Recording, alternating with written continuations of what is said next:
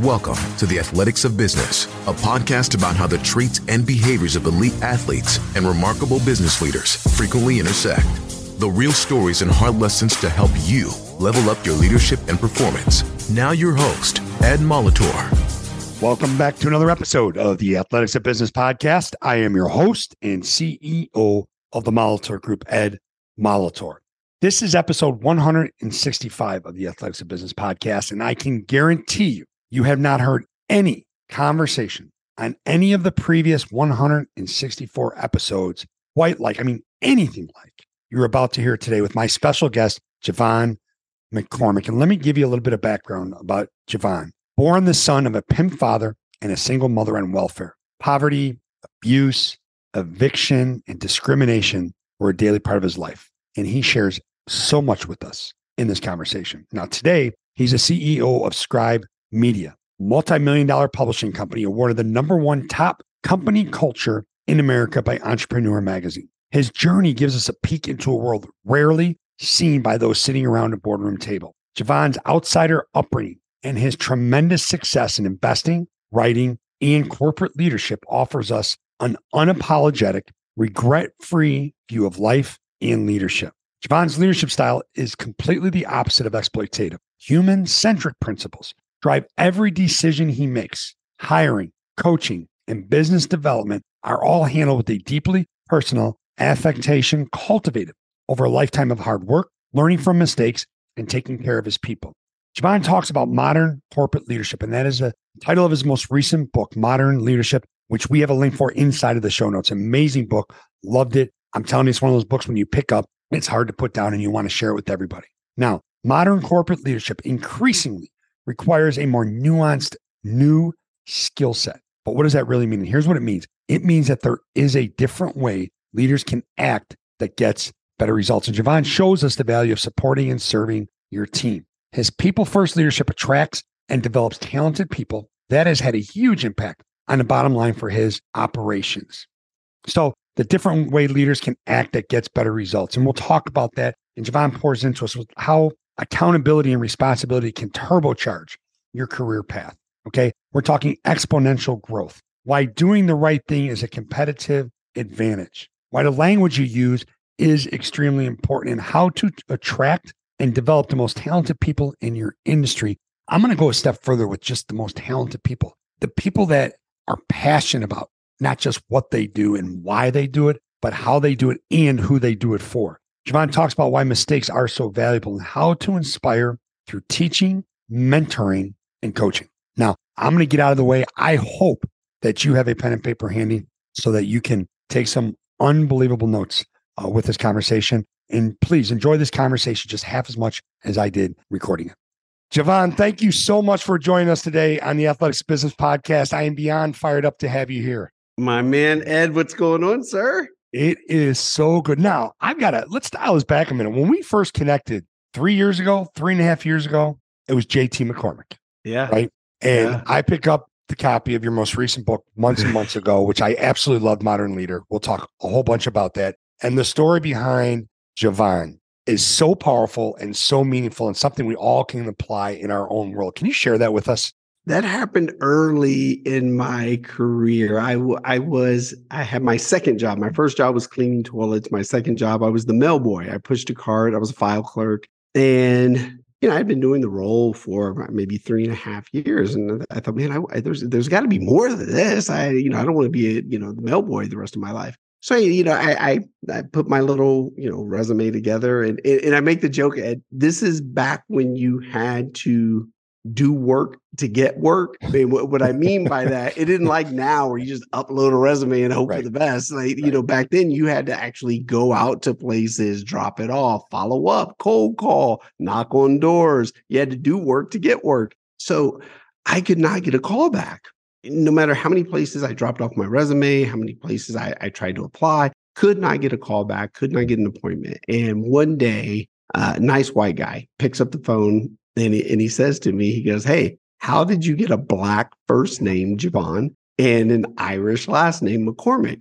Well, Ed, the funny thing is, I didn't know my last name was Irish. So my mom got her last name when she was in the orphanage. My mom was raised in a 1950s institutional orphanage, and she went in as a baby. She doesn't know how she got there, who put her there, anything. So she has this last name. We have no clue where it comes from. And the only reason I have my mom's last name and not my dad's, when my mom went into labor, she had to walk herself to the hospital because my dad was nowhere to be found. And so my mom, not having any family, not having anything in this world, no belongings, she gives birth to this mixed race child. And she said, well, I'll give you my last name. And so I have this last name, McCormick. To this day, couldn't tell you where it comes from. But I didn't know it was Irish. So I focused when he told me, he said, I was like, oh shit, my last name's Irish. This is amazing. Yeah. And but when I hung up, when I hung up the phone, it really hit me. And I said, oh, shit. Okay. They see the name JeVon. So my full name is JeVon Thomas McCormick. I said right then, I go, okay, I'm going to go by JT McCormick because you don't know who that guy is. Right. And the next week, man, callbacks, appointments, invites. And I can't tell you the amount of times I showed up at someone's office and they would go, JT McCormick. I go, yes. They go, oh, you're not who we expected. And I go, who did you expect?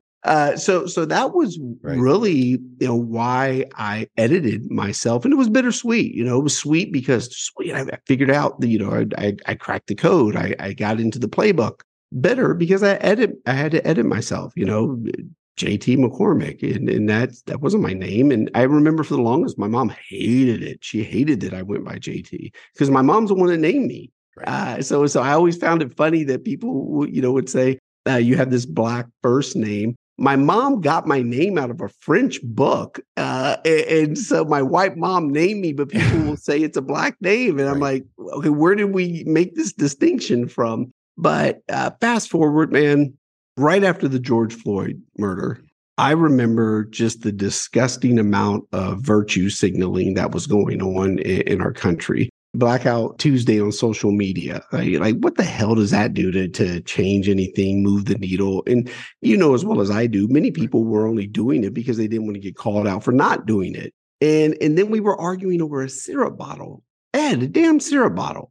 There was an article that this is where it changed for me.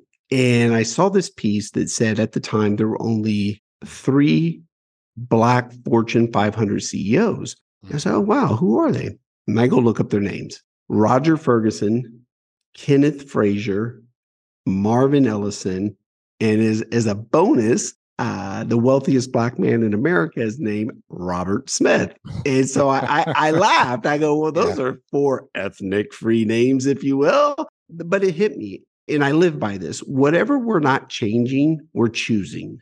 And so I was choosing to remain part of the problem. I was choosing to remain part of the broken playbook. And so I had to make the choice. I said, that's it. Look, I'm not a Fortune 500 CEO. But, I've done a couple of things. I've been named the best CEO in Austin. Ernst & Young named me Entrepreneur of the Year. Our company's been named #1 company culture in America by Entrepreneur Magazine. So I was like, okay, we've done a couple little things here and there. And so I said, that's it. I'm going to go by JeVon and reclaim my name. But Ed, I didn't do it for me. I had built my career as JT. I did it for every kid out there named Rayvante, Martavius, Laquanda, Jesus, Rosalia, what's looked at as ethnic names that maybe one day when they hit the business world, they can work next to a JeVon and not just a JT.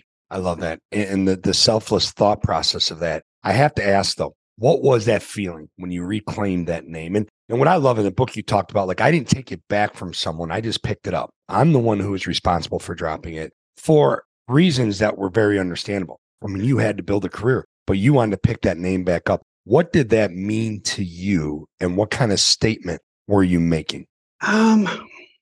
It meant several things to me, and I appreciate that question. Not many people have asked that question, if any at all. I think maybe one other person. And so many people don't know this. So growing up with the name JeVon, again, my mom named me. So my dad hated my name. And I'm going to use a slur here, and it's what my dad used to say to me. He refused to call me JeVon. He said it sounded like a name, and he never called me JeVon. He would call me JeVon. So he just kind of created his own, call me JeVon. So my whole side of my dad's family would always call me JeVon. And then, my mom would call me JeVon. And then in the business world, there was JT. So I had these three dynamics going on. Confusing. Yeah. So when I reclaimed the name JeVon, a multitude of things. One, it was proud to actually use the name my mom gave me, especially because she hated it. Like, she hated that I went by JT, and she would always make it known that she hated it. So I was very happy about that. And again, I can't say more importantly, I just think about all the people out there who have had to edit themselves based on a name. And this just happened the other day. This is like a month ago, Ed. I saw a piece on LinkedIn where a lady, she had a quote unquote ethnic name, and the recruiter said that the lady then shifted her name and changed it. And then the following week, they were able to get this lady all kinds of appointments. And I laughed because I'm like, damn, here we are in 2022. That shit's still alive. Big time. Yeah. So it's real. It was, there was no one feeling because there was just so many dynamics that came with reclaiming my name. And what was interesting is it took time for a lot of people to get used to calling me JeVon. Everybody was used to calling me JT. Mm-hmm. And I used to tell people all the time, I go, look, man, you can call me JeVon, you can call me JT, you can call me ass. Just don't call me broke. That is awesome. Now, as you built your career, and you built an amazing career as JT, how many people did you let inside your world of where that came from and the JeVon that you had dropped and what your story was? Because your commitment to the fact that everybody has a story, for me, is so powerful. And I know for our listeners, so powerful. Can you talk about that a little bit? Like what that was like? Like, here you are climbing a mountaintop, so to speak, right? But there's a little bit more to the story than meets the eye. Here's the best way I can sum that up, Ed, is my first book. It's called I Got There. It was a memoir that was written for my children. That was it. I never wanted that book to go public. I wanted 5 copies. That was it. So my great grandchildren would have an origin story because, I've always been fascinated by like the Ford family, the Kennedys, where they can track 6 generations. Man, Ed, I can't track 30 minutes. And so I wanted my kids to have this origin piece, this legacy of, hey, here's how dad got here. And I never wanted it to be public. Through a lot of conversation, a lot of support, a lot of encouragement.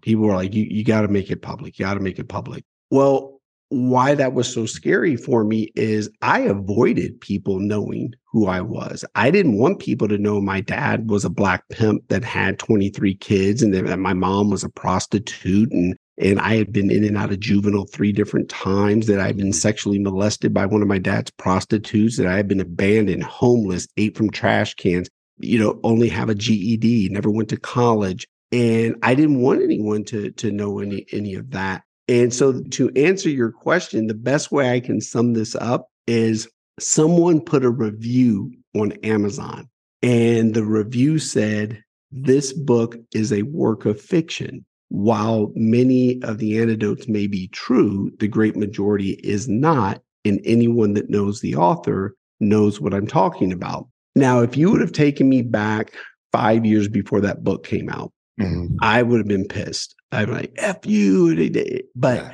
when I saw it, I smiled because here's why. Whoever wrote that review, it is a very accurate review because they knew who I wanted them to know.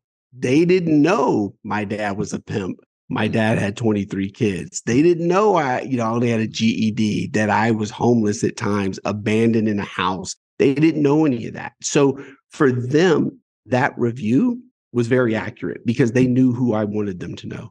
How do you do that? And you talk a lot about that in your book, Modern Leader, too, about the positives you pulled from the fact that your father was a pimp and the leadership lessons you actually did extract from that and learn from those. And often it was learning vicariously through his mistakes. How did you reframe that in that moment? I'm not sure I'm man enough to do that. I would like to think I am. But the fact that you had that type of grace reading that review when it was an insult on your world and what you experienced. It wasn't. It was an insult because they were insulting who they knew. And they didn't know the full JeVon McCormick. So the grace, it wasn't so much grace. It was a little bit of laughter. Like, man, they really didn't know who I was. And so, because I'm sure if you knew a version of me and you read that book, you're like, wait a minute. I didn't know any of that. Well, I know you didn't know any of it. I didn't want you to know any of it. I mean, there's people who never even knew I was from Dayton, Ohio. It wasn't so much grace. It was a bit of laughter. Like, man, they're pretty accurate there. Well, was that hard to do though? Was it hard to shield others from the fact that your father was a pimp, 23 kids? No, it wasn't hard at all. I grew up in Dayton, Ohio. I left Dayton when I was 15, and I hadn't spoken to my father since. My dad died in 2017, and I hadn't talked to him since I had left Dayton. So I didn't have any relationship. I didn't, you didn't know my family. I wasn't around any of my siblings. So that part wasn't really hard to shield at all. And more importantly, I don't know if I call this a shield or redirecting the focus. The big thing is I learned or taught myself to outwork you. That is where your focal point was like, man, this guy will just work. Like, right. Damn, I can't keep up. You didn't so much focus on the background. You could only focus on the fact that you couldn't outwork me. Right.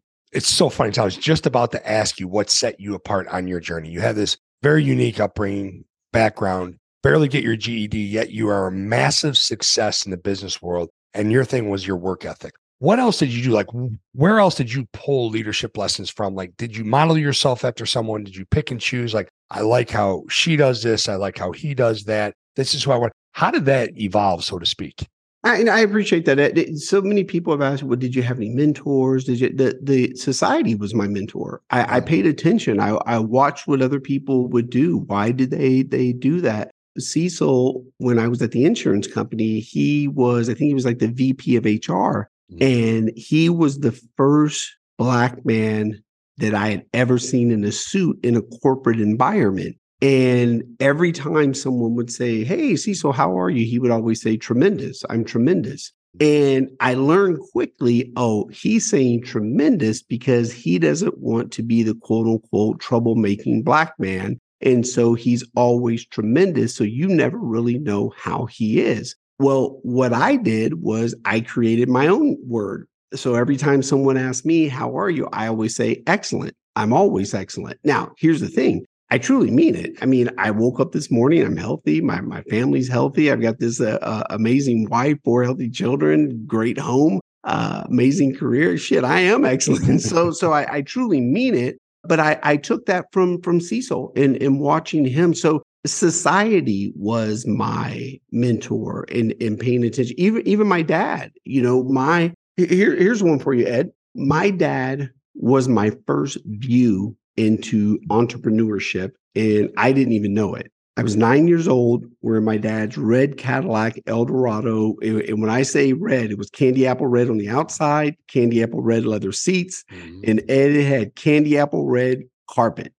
And so I'm 9 years old. I'm in the front seat, and we're out collecting money from prostitutes. And we go to the first prostitute, and she slides through this just stack of cash and hands it to my dad. And I remember it was cold out. I can still smell the heater. And she said to my dad, she said, okay, hey, I made my count. Can I come in now? And my dad, in the most loving way, oh, no, girl, get back out there. You're on a roll. Keep it going. I'm going to come back around and get you. And he said this to her like it was a bonus or something. He goes, hey, when I come back and pick you up, you can pick where we go to dinner. Ooh, how nice of you. And so we go to the next lady, and man, Ed, it looked like she slid like $3 through the window. And my dad lost it. He used every foul, derogatory word you could think of at this lady. And she started crying. And my dad rolled up the window, told her, get your ass back out there, get my money, and don't be common. And we drove off. 2 things came from that moment.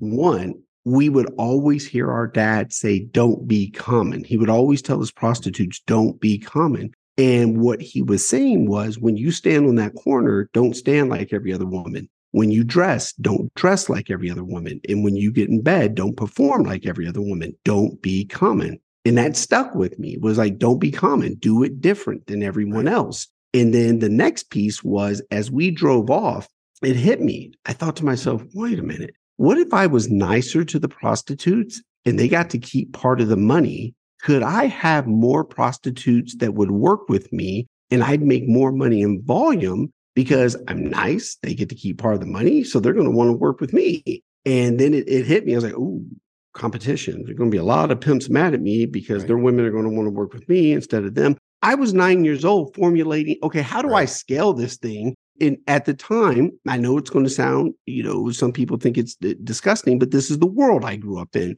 I was also thinking, how do you put people first? I was immediately thinking, how can I treat the prostitutes better? How can I treat them nicer? How can they get to keep part of the money? And so that was my first arena into entrepreneurship and business. And I didn't even know it. Wow. And when did it all start to line up for you? When did you start to realize when you were starting your professional career, like, I had this at an early age? The more and more I was in the business world. So, my first job was cleaning toilets. Again, lesson from my dad. I'm standing there in front of the toilets. I'm looking down at them. I came in every day at 9 a.m. It was a restaurant, and I had to clean the toilets from the night before. So they were always filthy. And I remember maybe I'm 2-3 months into this, and it sucked. And I looked down, and I remember one day I said, okay, if this is my job and this is my responsibility, I am going to have the cleanest toilets in the state of Texas. And for the longest, I never admitted this. That actually came from my dad. My dad, I remember, told me and a couple of my brothers one time, he said, look, whatever you do in this world, be the best at it. And he said, no matter what it is, if you're going to sweep the streets, be the best street sweeper, but be the best at it. And that stuck with me. So when I started cleaning the toilet, I was going to make sure my toilets were the cleanest toilets. When I got to the insurance company and I was in the mailroom, I wanted to be the best filer. I wanted to do more than anybody else. And so everything I did was don't be common and be the best at it. Make yourself stand out. And I'm going to insert this here real fast. For me, in the country we live in now, it is easier to succeed in this country now more than ever because no one wants to take accountability. No one wants to take responsibility. And people live on this dumbass phrase of, work smarter, not harder. No, work smarter at working harder. Right. And so I've always been willing to do what other people aren't. Right. I love that because I feel like people try to get away with one when they say work smarter, not harder. Hey, keep grinding, keep working hard, but do it in a smart way. Right. Yeah. Now, it's amazing because you talk about be the best at it. Here you are the best CEO in Austin, Texas, and there are phenomenal CEOs in Austin, Texas, just an incredible place. But you drive a culture at Scribe Media. Tell us about Scribe. Tell us about the culture there. Tell us, and I really want to get into your code. I want to talk about your values, and people is always at the forefront of our conversation when we talk. So it's interesting. I remember when I won the award, and they announce you come up on stage, and you win this award. You're the best CEO in Austin. And I got up there and I laughed, and I said, "Here's what's a bit comical to me about this is as CEOs, do we make some decisions and some hard ones at times, and but let's call it what it is." You can, as a CEO, you can have the greatest plan. You can have the greatest vision. If you don't have great people to execute the plan and the vision, your plan and vision is shit. And so I'm only as good as the great people that I get to serve and support. So for me as the CEO, my role is to serve and support. I'm just the foundational piece of the organization that serves and supports the people of the company who execute on the work. And here's a piece of it, Ed. If you go to most companies and you go to their About Us page, the first thing you see, C-suite executives, founders, chairmen, board of directors, blah, blah, blah. Now, if you come to our About Us page and you're looking for me, the CEO, I'm at the very bottom. You got to go through every person in the company that's actually executing on the work before you make it down to me, because I'm just the foundational piece of the organization that serves and support the people who do the work. And when you serve and support your people and they see you modeling the leadership that is going to take things to the next level, I have to believe the exponential result of that is pretty phenomenal for you when you start to see that. And I don't want to say trickle down because that's not the way you talk, right? But when it works its way up and works its way through the culture, that's got to be pretty cool. It is. When you start hearing certain things that you say repeated back, and I'm very big on language, and I'll give you a couple examples of this. Look at the business world right now. You'll hear people say human capital. Ed, human capital. If you got to beat me out, beat me out. Human capital. What the fuck? Are we trafficking people? Like, I'm not in the business of trafficking people. Why are we saying human capital? Right. No, that's so disgusting. Or this, people are our greatest assets. No, my stock trading account is my greatest asset. But here's the broken mentality, the broken playbook behind this. If you are still viewing people as your greatest asset, that's a plantation mentality, because when you owned a plantation and you had people out in the fields, yeah, they were your greatest asset because that's the only way your harvest was getting taken care of. If you're still viewing people and using that language, you got to take a look at yourself. And so many people have pushed back on me. Well, that's not how I mean. Then why are you saying it? If you don't believe it, then don't say it. Words matter. And then here's the last one. You hear people say this all the time. We want to recruit and retain the best people. Okay, look up the word retain. I don't want to retain anyone. It means to keep possession of. I am not looking to keep possession of anyone. We want to attract and provide. We want to attract great people, and we want to provide a phenomenal culture, a phenomenal work environment, great pay, meaningful work. But I'm not looking to recruit and retain anyone. Now, a smart ass attorney said to me, and I thought it was good. He goes, well, I actually don't mind being kept on retainer. Well, and that's the world you live in there, brother. Okay? Exactly. And you're spot on too, but that's not what we're talking about here. That is awesome. Speaking of language, two things in your book that I absolutely love that I highlighted. The language that you live by is the life that you create. Yep. It's so powerful. And then the other one is the language that you use, which is exactly on point with what we're talking about now, exposes how you think about people. Yeah, that's it, man. Yeah. That is it. If you hear people that my team, my company, but no, our team, our company, our people. The only time you hear me say my and I is if I'm taking responsibility for a mistake. Right. Even this, think about this. And, in society, the business world, we just do some ass backward shit. No one questions it. So think about this for a second. We have the audacity as a society. Everyone has heard this. You learn the most from your mistakes. Everyone has heard that. You learn the most from your mistakes. Okay. Well, then why the hell isn't everyone sharing their mistakes? No one shares their mistakes. If you and I go to LinkedIn right now, any blog posts, whatever, we can find the top 10 list of top 10 things Steve Jobs did to be successful. Top 10 things Jeff Bezos did. I don't give a damn. Give me the top 10 mistake list. So within Scribe, for me personally, I teach, coach, and mentor by way of 90% of the things that come out of my mouth are the mistakes that I've made. There's another one. We don't train. My personal belief, you train a horse, you train your body at the gym, you train a dog. No, we are working with people. We want people to be inspired. We want people to enjoy what they're doing. So we teach, coach, and mentor. We don't train. And I love that. In the fact that you're so conscious of the language that you use because of the impact that it's going to have on the people that you lead, right? And we know this. We know people, they want to be valued. They want to know that the work they do is meaningful and important, and they want to be coached. How valuable is that in your world as you teach, you mentor, and you coach? How valuable is that with your people? What do you see in them when the light bulb goes on and you understand that they're getting it? People feel respected. People see that they're actually cared for. And I'm 51. I came up in a corporate America where you left your personal shit at the door. When you hit the door, you came in and you worked, and no one gave a damn if how bad your day was before you hit that door. And I find that a bit just flawed and disgusting. And here's why. So we've got about 120 people. And my belief is someone in this organization has experienced something that someone else may be going through. Well, how do we support one another, be it in the office, be it outside the office, with those things? Now, we don't force you to share, but we do want you to know that, hey, and I'm going to give you an example. We had a gentleman, he came to me. He said, hey, man, I am $30,000 in debt. My wife and I want to buy a house and we want to have our first child. And I don't know what to do.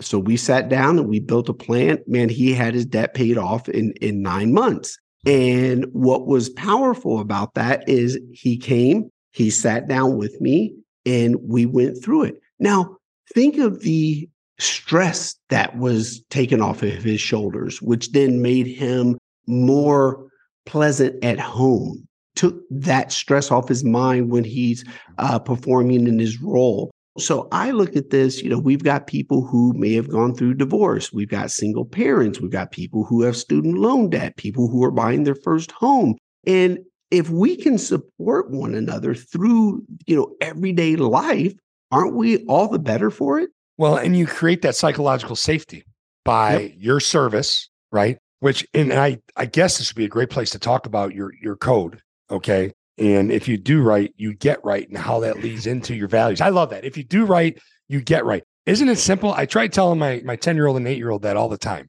but they keep thinking like somewhere that whole code is going to change, but it doesn't. You do wrong, you're getting wrong, right? But can you talk about that? Because the psychological safety piece, and now more than ever, is so significant. And I appreciate you as a CEO for doing that and having a culture like that. Yeah, for me, it's why I do the same things with my kids. Matter of fact, when we were just at Disney World last week, so we're in the restrooms, and there's paper towels on the floor, and then I tell my 7-year-old son, I'm like, hey man, pick those up and put those in the trash, and he knows it. We do right, we get right, and it's not a 1-for-1. Doesn't mean because Ed held the door for me that later on someone's going to hold the door for Ed. No, you do the right thing, period. So you do right, you get right. And you don't look for anything in return for it. You do the right thing because it's the right thing to do. Right now in our society, you've got so many people demonizing capitalism and profitability. And I tell people all the time, profit is not bad. Profit is good. Profit pays for this 100% healthcare that we provide as a company. Wow. The dental that the company provides, it pays for the 3%, 100% matching 401k. So profitability isn't bad. Here's the problem. Profits themselves aren't bad. What's bad is what are you doing with those profits, or what aren't you doing with those profits? If you're just hoarding billions of dollars offshore to avoid taxes, you might want to go look in the mirror. And here's the thing. I get it. I hate paying taxes. but one has to ask themselves, why are we hoarding $200 billion in cash offshore? And Ed, you got to give me this one. My favorite, because you and I were talking about CEOs earlier. Right. I love John D. Rockefeller, love Andrew Carnegie, one of my favorites, George Westinghouse, but my all-time, Milton Hershey. My man he got it right. Think about this. Milton Hershey created the Hershey School, and the Hershey School is set up for kids that were orphans, kids that come from some just horrible home lives. And right now, they have 2,000 kids that go through the Hershey School, 100% paid for. Your books, your backpack, your supplies, clothing, all brand new, breakfast, lunch, dinner. You live there on campus. And here's what's beautiful about this. 2,000 kids, it cost about $300 million a year just to put the kids through the school. Mm-hmm. Now you've got the operational pieces of, you've got the campus itself, you got the teachers, you got the all the homes where the kids live on campus, and the parents that are the house parents that are taking care of them. So you throw in another $300 million. So you got $600 million a year to run this school. So Milton Hershey set this up in an endowment that pays for this year after year after year after year. And he took the profits from Hershey chocolate to pay for this school. Now, I'm not saying any names, but there's a certain company that's a fruit that imagine the amount of cash that they have, that all they have to do is wash, rinse, repeat what Milton Hershey already did. And even if they wanted to be selfish, think of the loyalty they would build if they sent these kids through school, that when they graduate or whatever, where are they want to work afterwards? Right. So I look at that, man. Like I said, profitability is not a bad thing. It's what are we doing or what aren't we doing with those profits? Yeah. And it wasn't about Milton. It was about the kids. Yep. And that's what, to me, that's where the real power, because it comes back to people. And inside of your values, there's a word I really want to dive into, if we could. And I want to talk about modern leader. Curiosity. Talk to me about that word and what that means to you. Oh, man. So I got to give love to Mrs. Dudek, my third grade teacher. So Ed, I got, again, man, I'm 51. I love it. We're going back to third grade. Oh, man, we're going back to third grade, man. I got bussed out I was part of you remember in the 70s, we had the integration of schools and the busing, all that shit. So they took the poor kids in the low income neighborhoods and they bussed them out to these really nice suburbs. Yeah. And it was funny. I understood the thought, hey, let's give these poor underprivileged kids a real shot and we'll send them out to the suburbs. It sounded good, but no one took the time to think about this for a second. So you sent these poor kids out to the suburbs. These kids that lived out there were told, don't play with us. And then many of us who showed up, when the teacher said, hey, who needs a piece of paper? You had to raise your hand. Who needs a pencil? You had to raise your hand. And meanwhile, you're sitting next to Jimmy. Jimmy's got the Spider-Man backpack. He's got the Spider-Man pencil, the Spider-Man lunchbox. And I'm waiting on Jimmy to start shooting web because I'm like, damn, this kid's got to be Spider-Man. And I'm sitting there broke as shit and, waiting on the free lunch. Right. And so no one took the time to think through that, oh, great, you sent us out here, but you didn't equip us with anything. But Mrs. Dudek, back to your point, I remember she said there are no dumb or stupid questions and to always ask questions. Man, Ed, I've been asking questions ever since, man. And so I've never been afraid to ask for anything. The worst you can tell me, Ed, is if I ask you for something, if I say, Ed, will you give me $10 million right now? The worst you can say is no. Maybe it's fuck no, but it's still no. It's no. At the end of the day, it's still no. That's right. It's still no. But what if you would have said yes?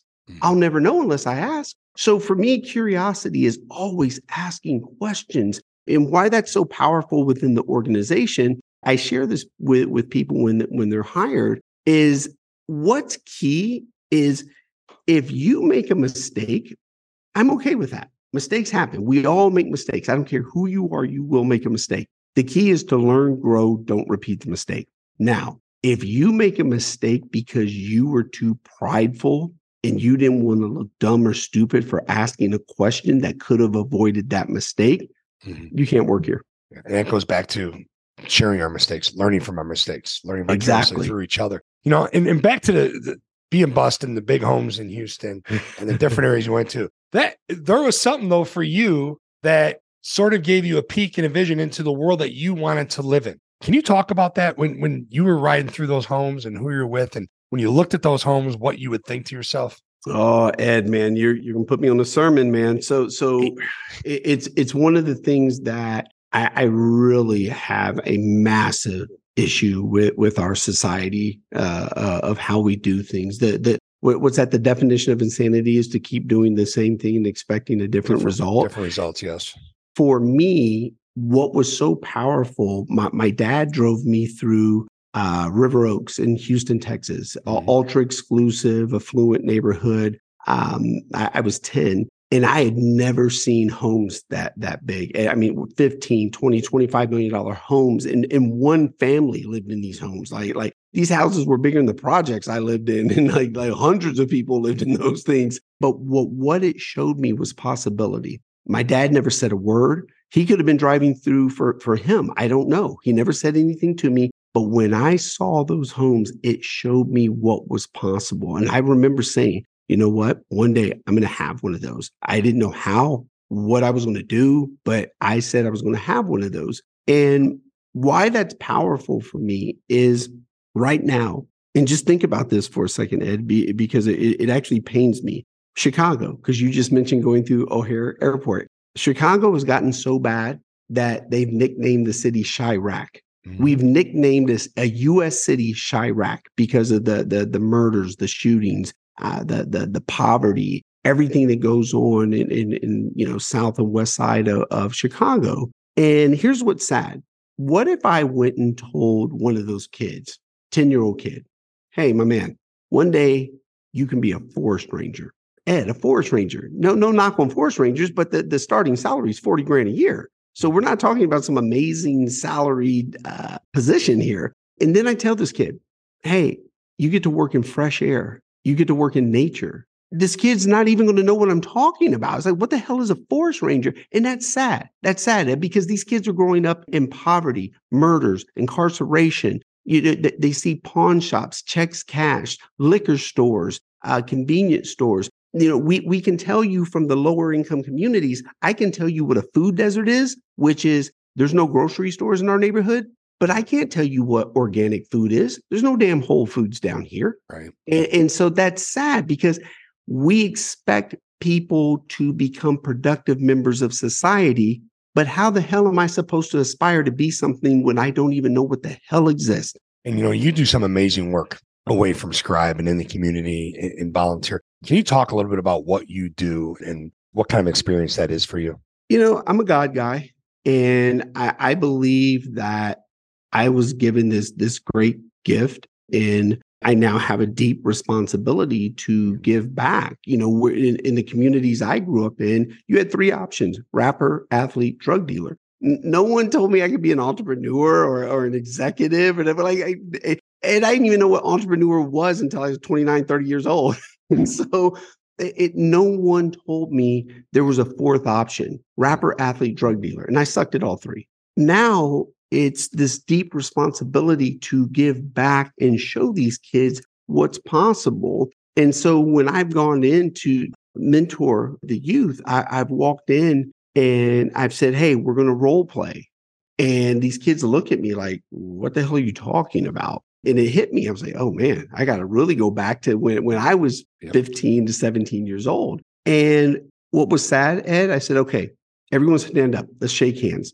60% of these kids, there's about 40 kids in the halfway house here in Texas. And they're transitioning from the juvenile prison to the halfway house back to society. None of these kids had jobs. And the executive director said they need jobs. I said, okay. So I tell the kids, let's shake hands. 60% of the kids put their fist up, wanted to pound me. And I'm like, they didn't even know how to shake hands. So I said, okay, now we got to learn how to shake hands. And then I said, okay, you're going to walk into Burger King because they're getting their first job. What are you going to say? Tell me how you're going to ask for a job. Y'all hiring? Not you. And they're like, well, why not? I go, no. When you walk in, you're going to say, excuse me, ma'am. Excuse me, sir. Do you have any employment opportunities? And I said, and I promise you, you will probably have a job before you leave. And they're like, why? I go, because no one's saying that when they walk in there. And so it's really just teaching kids what's possible, these basic lessons. I have this incredible company I work with, and there's about 25 to 30 people within our organization who all went to Ivy League schools. And I've asked, I said, hey, do they teach you impeccable attention to detail in college? They're like, hell no. Impeccable attention to detail is one of the greatest things that I was taught from my Uncle Bobby. Punctuality, being on time, manners. Yes, ma'am. Yes, sir. May I please? Thank you. Or like you heard me say from my dad, don't be common. Don't do what everybody else is doing. Do it different. So, teaching kids what's possible. And Ed, I'll share this last piece with you. So I told the kids, I said, look, guys, because they're looking at me. I show up in a suit and they're not buying into it. And I said, look, okay. I said, here, try this one. I showed up in a $100,000 car. I got on $2,000 shoes. My suit's roughly $3,000. I got on a $50,000 watch. And I'm not a rapper. I'm not an athlete. I'm not a drug dealer. And the one kid looked at me and he goes, what the fuck are you? But when I put it out there like that, and I told him, I said, look, my dad was a pimp. My mom was a prostitute. when I laid all that out there, oh, these kids got it. They're like, right. Oh, wait a minute. Now they're listening. Yeah. And so I have this responsibility to give back because I have been taught something and given this gift that, hey, you got to go back and show others what's possible.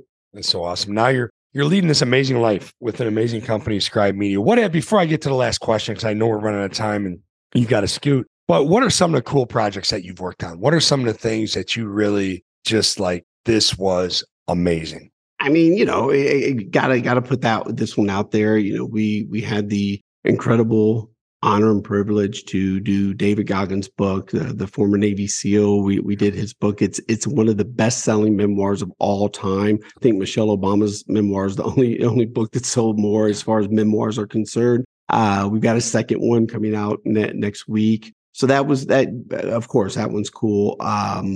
For me, there's two. We did the book for the first Black woman in America to own $1 billion company. Most people think it's Oprah, and it's not. It's Janice Bryant Howroyd, and she did it in staffing, and that was pretty cool. Wow.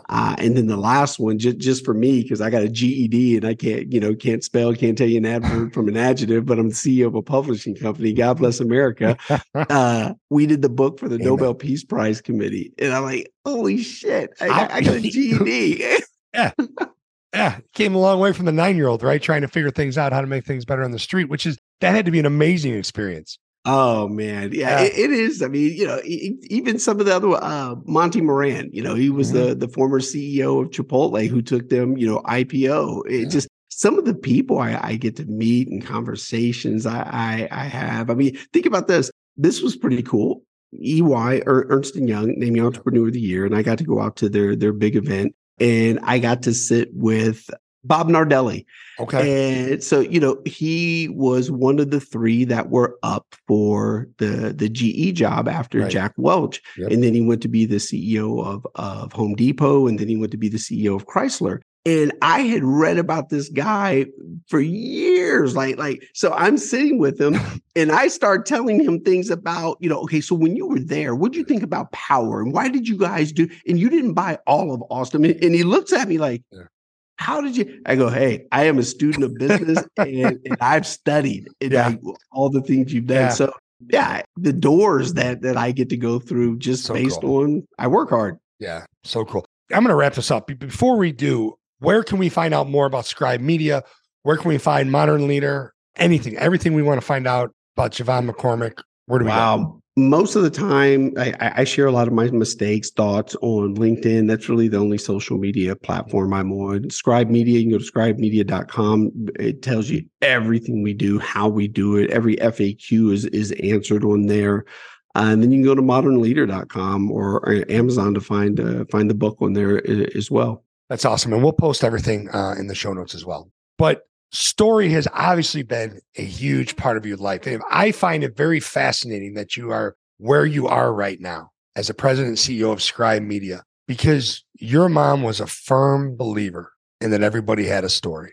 I'm going to get out of your way because I want you to talk about it. And the one thing that, we connected on earlier before we started recording, and if I can, and you can talk about the note, but sure, there's a line in the note that she left for you to find after she had passed. And it said, please do not judge my story by the chapter you walked in on. That hit me. That is so powerful, so meaningful. And here you are helping people tell their stories. Yeah, she I learned that from her.